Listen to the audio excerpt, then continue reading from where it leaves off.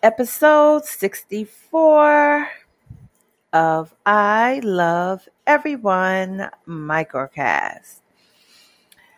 I walk around with a gallon of water, okay, because getting your water is very important.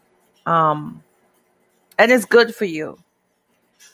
But I have a gallon of water project for you.